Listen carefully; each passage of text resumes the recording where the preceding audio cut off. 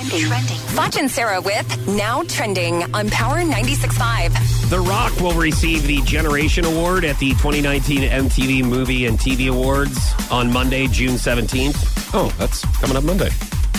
Upcoming Monday. Yeah. I didn't know it was this soon. Yeah. I thought for some reason it was always in August. But. He's done it all. I feel like he has perfected the entertainment industry. You know, like he's I don't know. I just feel like he's perfect. And he's nice to look at, too. He posted a picture on his Instagram of him catching his daughter in the pool, and he's just so ripped, and he's got veins popping out everywhere, and he's nice, you know. So what you're trying to say is The Rock, that I remind you of The Rock.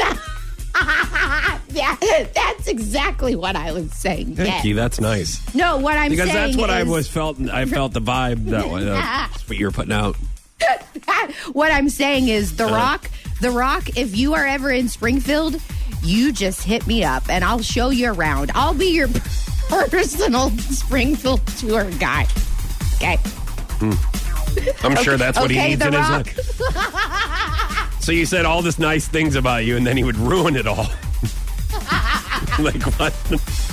So Celine Dion sold $681 million worth of tickets during her Las Vegas residency. She started the residency in 2011, and she sold over 4.5 million tickets. I am so bummed that I never got to see her. I mean, she doesn't look well. No, I think that there's something wrong with her. I saw pictures of her, and I think she's always been really skinny. No. They did like 2 years ago and now, and it's like she looks like a different person. It's called aging. Well, no, I think that there's something else going on. Oh my gosh. I think that's the reason she's retiring. Something else is going on. Well, she still has the voice of an angel. That's fine, but she is just not. I think she needs some rest. It looks like she hasn't slept in 2 years.